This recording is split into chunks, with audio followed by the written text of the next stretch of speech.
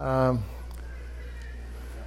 Welcome to our adult class. Today it's the Puritans on marriage. Puritans on marriage.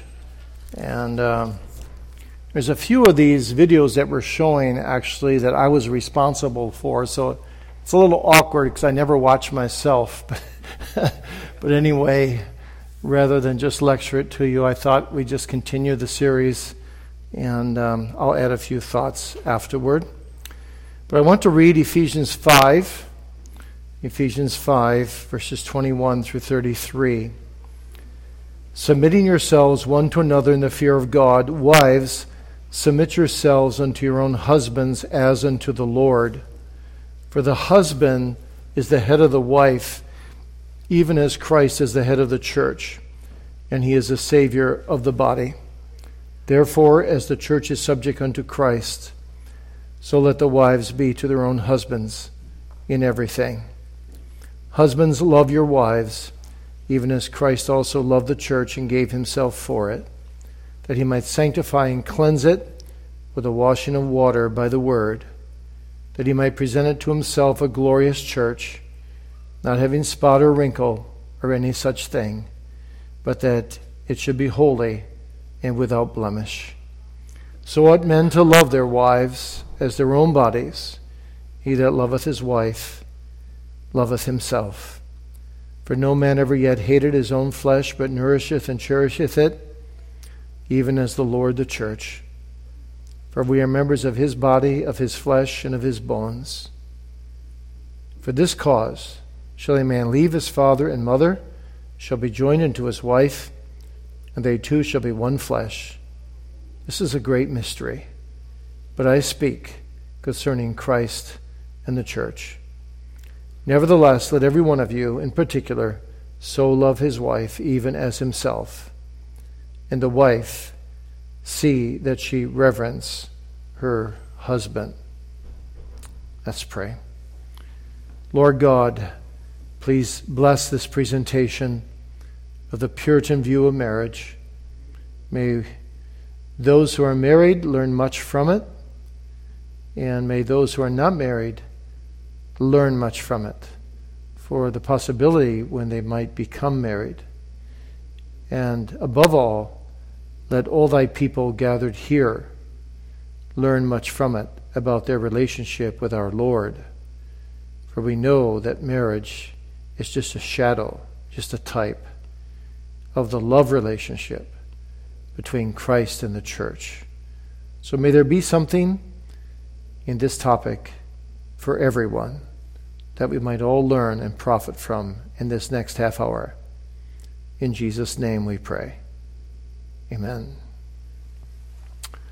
Okay, thank you.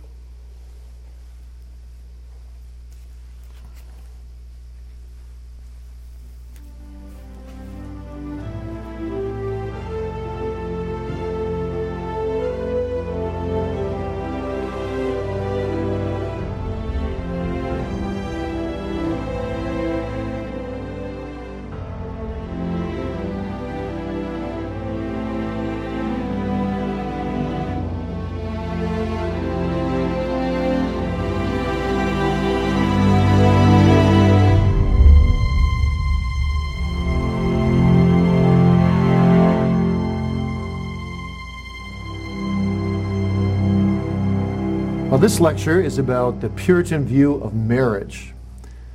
The Puritans actually had a very high view of marriage, unlike the ancient church, the medieval church, and a bit even the reformers. The magisterial reformers like Luther, Zwingli, Calvin, did end up all getting married, and they had wonderful spouses. And God bless them, but they wrote very little about it. They were dealing with the major issues of justification by faith alone, authority of the church, preaching, and so on. The Puritans took all Reformation doctrines and brought it home to the home, the individual marriage, family, work, and so on. And so the idea that marriage was somehow a lower status in the Christian life compared to medieval Roman Catholicism or the ancient church, or that sex within marriage, for example, was something you just had to do but was inherently sinful. The Puritans turned those ideas on their head. The whole idea of a healthy, loving Christian marriage that honors God, and the man is faithful to his wife within his own home and raises a family in the fear of God, that whole idea of the normal Christian family, Christian home that we take for granted today is really bequeathed to us in large measure by the Puritans. So the Puritans had a high definition of marriage. Listen to Richard Baxter. "'Tis a mercy to have a faithful friend that loves you entirely, to whom you may open your mind and communicate all your affairs. And it's a mercy to have so near a friend to be a helper to your soul and to stir you up in all the graces of God." Now, not all Puritans had such good definitions of marriage. John Cotton had a very weak one, actually. He said, "Women are creatures without which there's no comfortable living for man. It is true of them what is prone to be said of governments, that bad ones are better than none. Though some call them a necessary evil," Cotton went on to say, "I call them a necessary good." Well, that's not a great definition, but Baxter and many others trump those definitions with very healthy definitions and concepts of marriage. Now, basically, there's 4 areas we need to cover if we're going to get an overview of the Puritan view of marriage: the purposes of marriage, the procedures, the principles, and the practices. Purposes, procedures, principles, and practices. The Puritans advocated 3 purposes of marriage, just like the Anglicans did just before them, and the Reformers as well. In the Book of Common Prayer of the Church of England, they're listed this way: the procreation of children, the restraint and remedy of sin, and thirdly, mutual society, help, and comfort for each other. The early Puritan books on marriage followed that same order, just injected more content into it. Later Puritan books on marriage, by the 1640s, and also by the time of the Westminster Confession of Faith, made number 3 number 1, number 1 number 2, and number 2 number 3. So now the Westminster Confession, for example, says 24.2, marriage was ordained, number 1, for the mutual help of husband and wife, number 2, for the increase of mankind and the church with a holy seed, and number 3, for the preventing of uncleanness. So in the Puritan mind, as they studied the scriptures, especially Genesis 2, they came to the conclusion that under God, our greatest goal in marriage is to serve to one another's benefit, to be a mutual help to one another, both in things that belong to this life and a better life to come. The supreme purpose always, of course, for the Puritans was the glory of God. But under God, you're to live in your marriage like a beautiful triangle, where God is the top point, husband and wife are the lower points, and you live within that triangular commitment one to another. Now, what about the procedures for marriage? Well, the Puritans said there's really 6 steps. The first period is getting to know, like, and love each other. That's procedure number 1. And you did that by visiting each other's homes and getting to know each other's families, because the Puritans said when you marry someone, you marry into their family. Number 2 was a contract of espousals, which in today's language would be like a very, very strong engagement, in which you actually went in front of your minister and said some vows. You couldn't break an espousal without having it be regarded very distastefully by the people. And so they got that idea from Lot's daughters and from Mary, who were spoken of in Scripture as being contracted to their spouses, even though they had no sexual relations as yet. Thirdly, the contract was informally announced to the church on 3 successive Sundays to make sure no one had any lawful objections. And fourthly, the marriage was publicly solemnized in a religious ceremony, similar to what we would do today. Fifthly, the reception afterward, what we call a reception, for them was just feasting at the groom's home, some ordinary food, and there they would exchange a variety of non-risque jokes and quizzes and some kind of wholesome entertainment. And then sixth, the marriage was not considered valid until it was consummated through sexual intercourse. Now, thirdly, what about the principles for marriage? Well, the Puritans advocated the two major biblical principles. The first and the most major one in their mind was the Christ Church principle. William Gouge, who wrote the classic book on marriage called Domestical Duties, Marriage and Family, spends 133 pages just walking through Paul's Ephesians 5 directions of the Christ Church relationship. And basically what he says is this: you as a man, you first of all must love your wife absolutely. He's referring to verse 25 of Ephesians 5.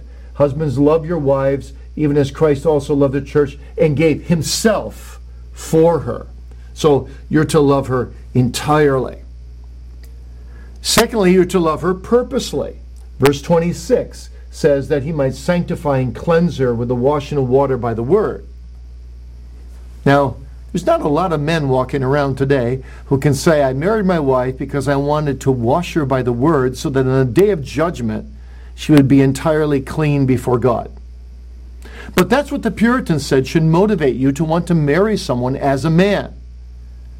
You want your wife to be able to stand before God on the day of judgment and say, because I was married to this man, I was made more holy in this life. I was brought closer to Jesus Christ.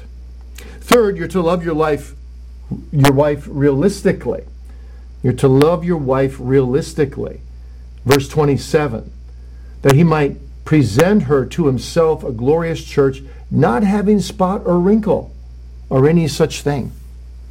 You see, the Puritans realized that to marry is to marry a sinner. And therefore, you should not expect too much of marriage. No man or no woman can meet all of their spouse's needs. Only Jesus can do that. Everyone will have so-called spots or wrinkles. So you must realize that, and you must love your spouse realistically. And then lastly, you must love your wife sacrificially. Verses 28 and 29, where it says you need to love her as you would your own body. If you've got something in your eye as a man, you don't just say, well, I'm a macho guy, I'm going to deal with that tomorrow. No, you go to a mirror or you try to get it out right away. So a man must treat his wife tenderly as he would his own body. And then the Puritans also operated out of the covenantal principle. And what that means is, as Edmund Morgan defines it this way, every proper marriage since the first was founded on a covenant to which the free and voluntary consent of both parties were necessary. And they base that on Malachi 2:14, where God calls marriage a covenant between two people. And then Morgan goes on to say, since time began, no man and woman had ever been allowed to fix the terms upon which they would agree to be husband and wife. God establishes the rules of marriage when he solemnized the first one, and he has made no changes in them since then. So the covenant of marriage in the Puritan mind was a promise to obey God's scriptural rules without conditions and without reservations.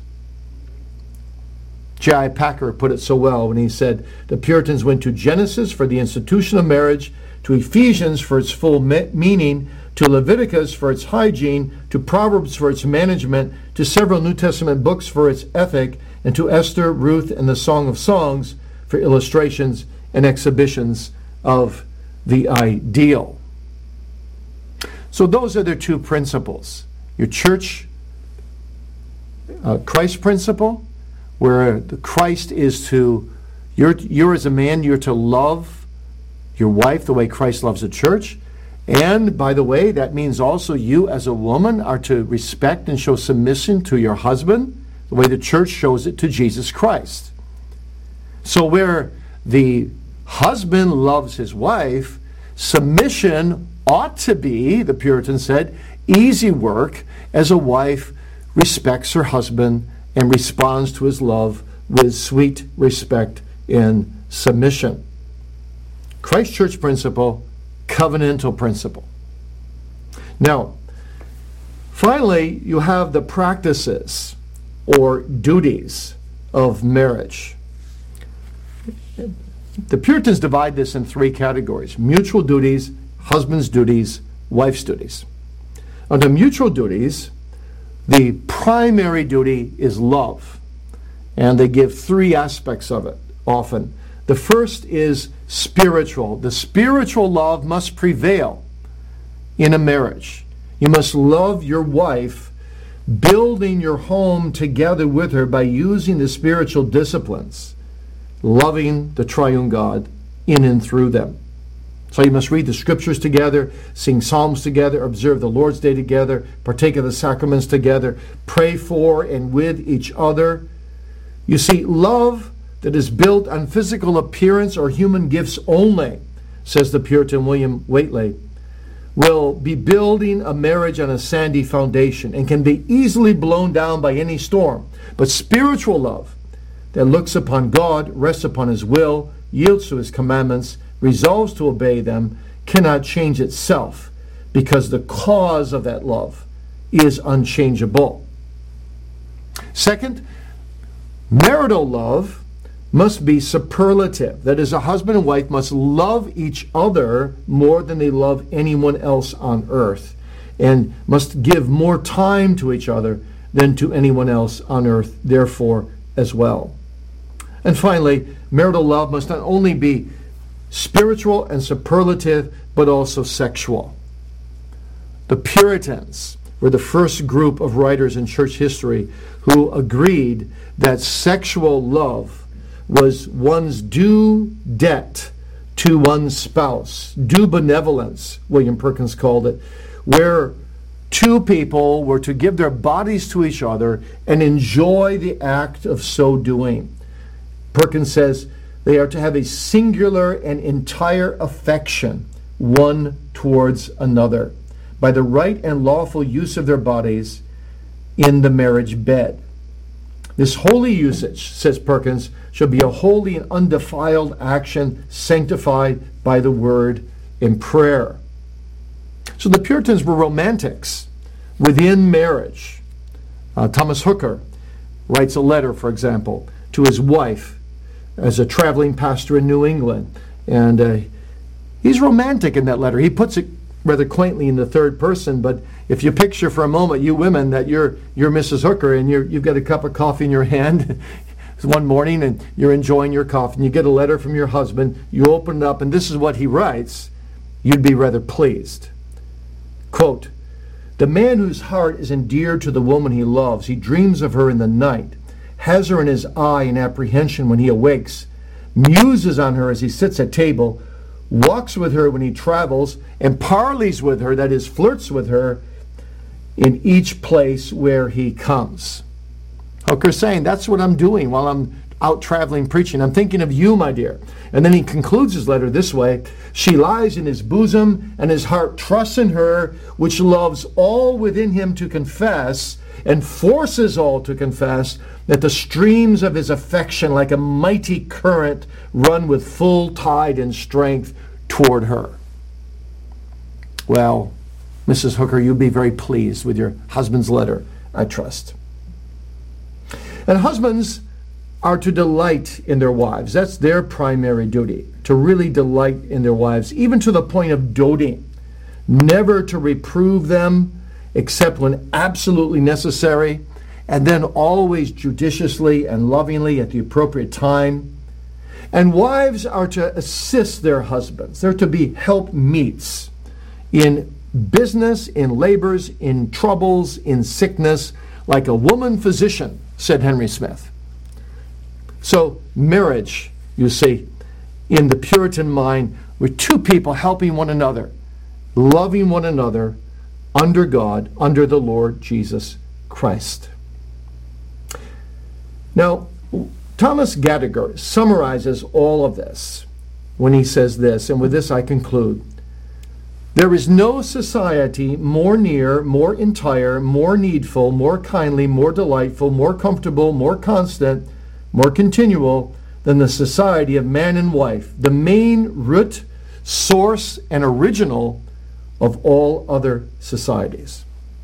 And yet, as the Puritans always did, keeping an eye on eternity more than anything else, the Puritans shared Gadiger's longing that, quote, having lived together for a time as co-partners in grace here, may we reign together forever as co-heirs in glory hereafter, married supremely to Jesus Christ for all eternity.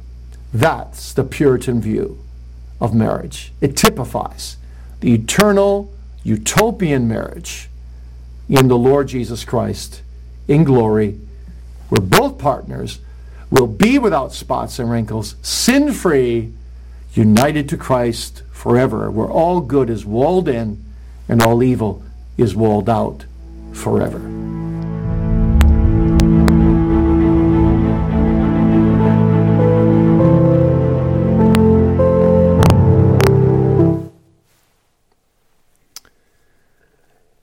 Okay, I'm going to add just two comments. The time is ticking.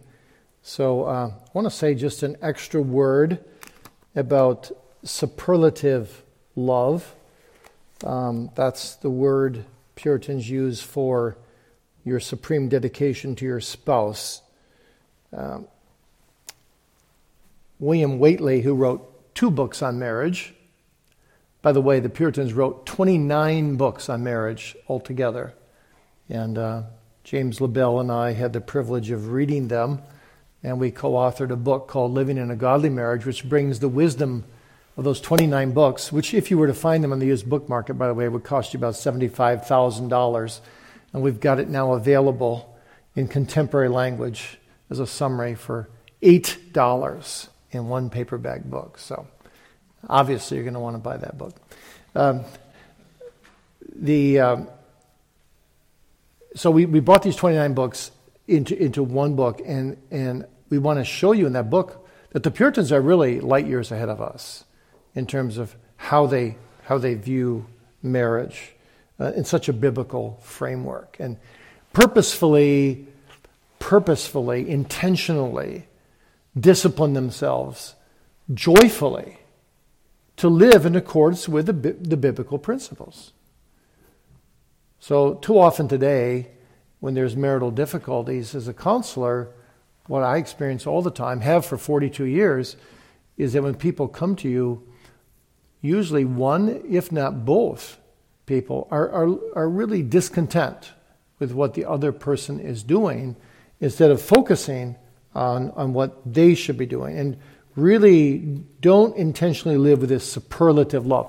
Now, the superlative love means this, that you spend your highest quality time with your spouse.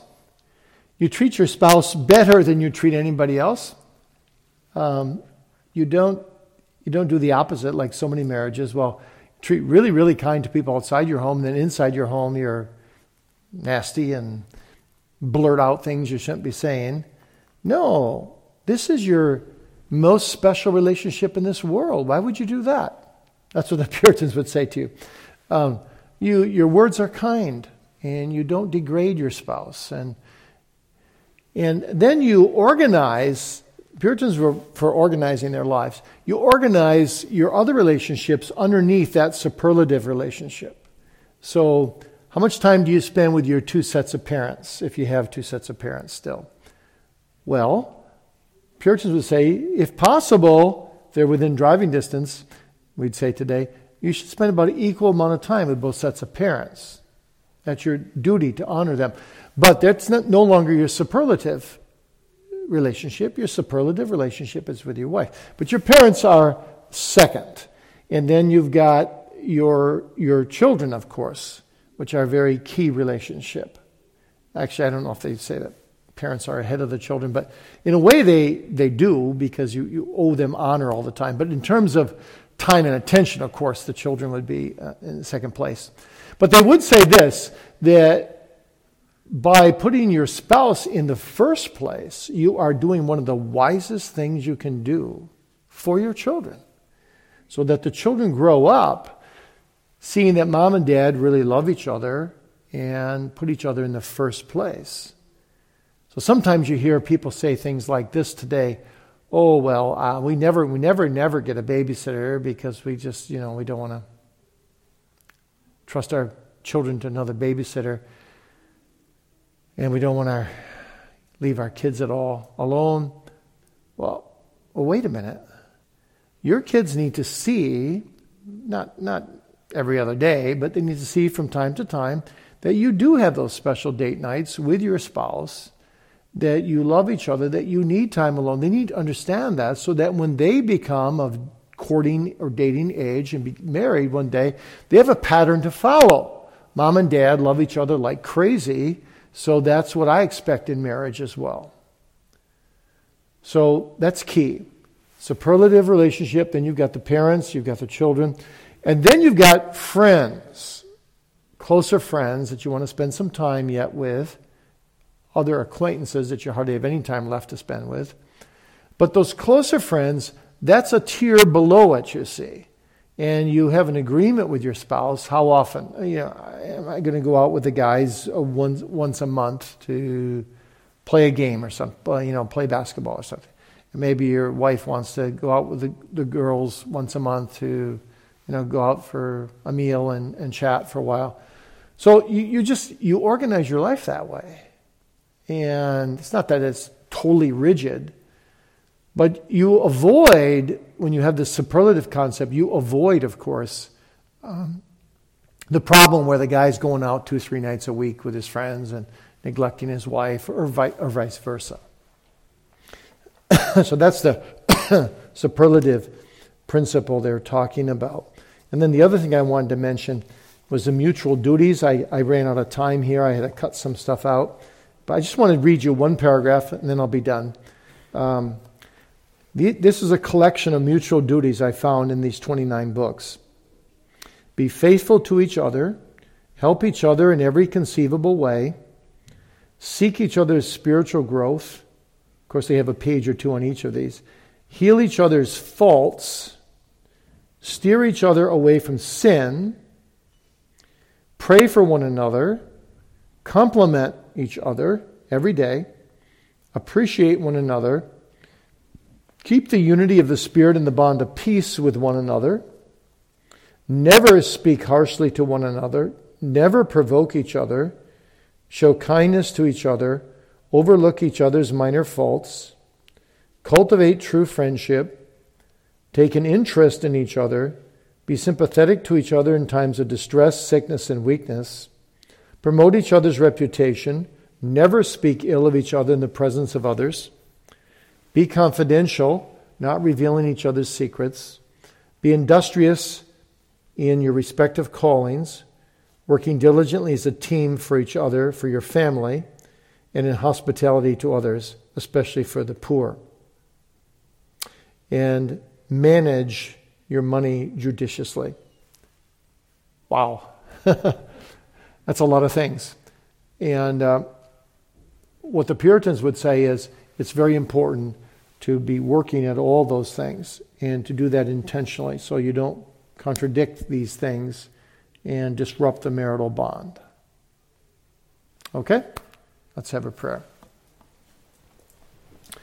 Gracious God, we pray that thy benediction would rest upon us and that those of us who are married would seek thy face and seek to live intentionally the Christ Church and the covenantal principle, following various biblical practices and duties that would stir up more and more love rather than work against it. So please be near to those of us who are married. Be with those in difficult or challenging or troubled marriages. Help them, Lord. Restore them and be near to them. And be with singles Prepare them to be godly spouses for another, if the time would so be, and thou wouldst bring them to meet, as the great heavenly matchmaker, the right person for them. We ask all this in Jesus' name. Amen. Have a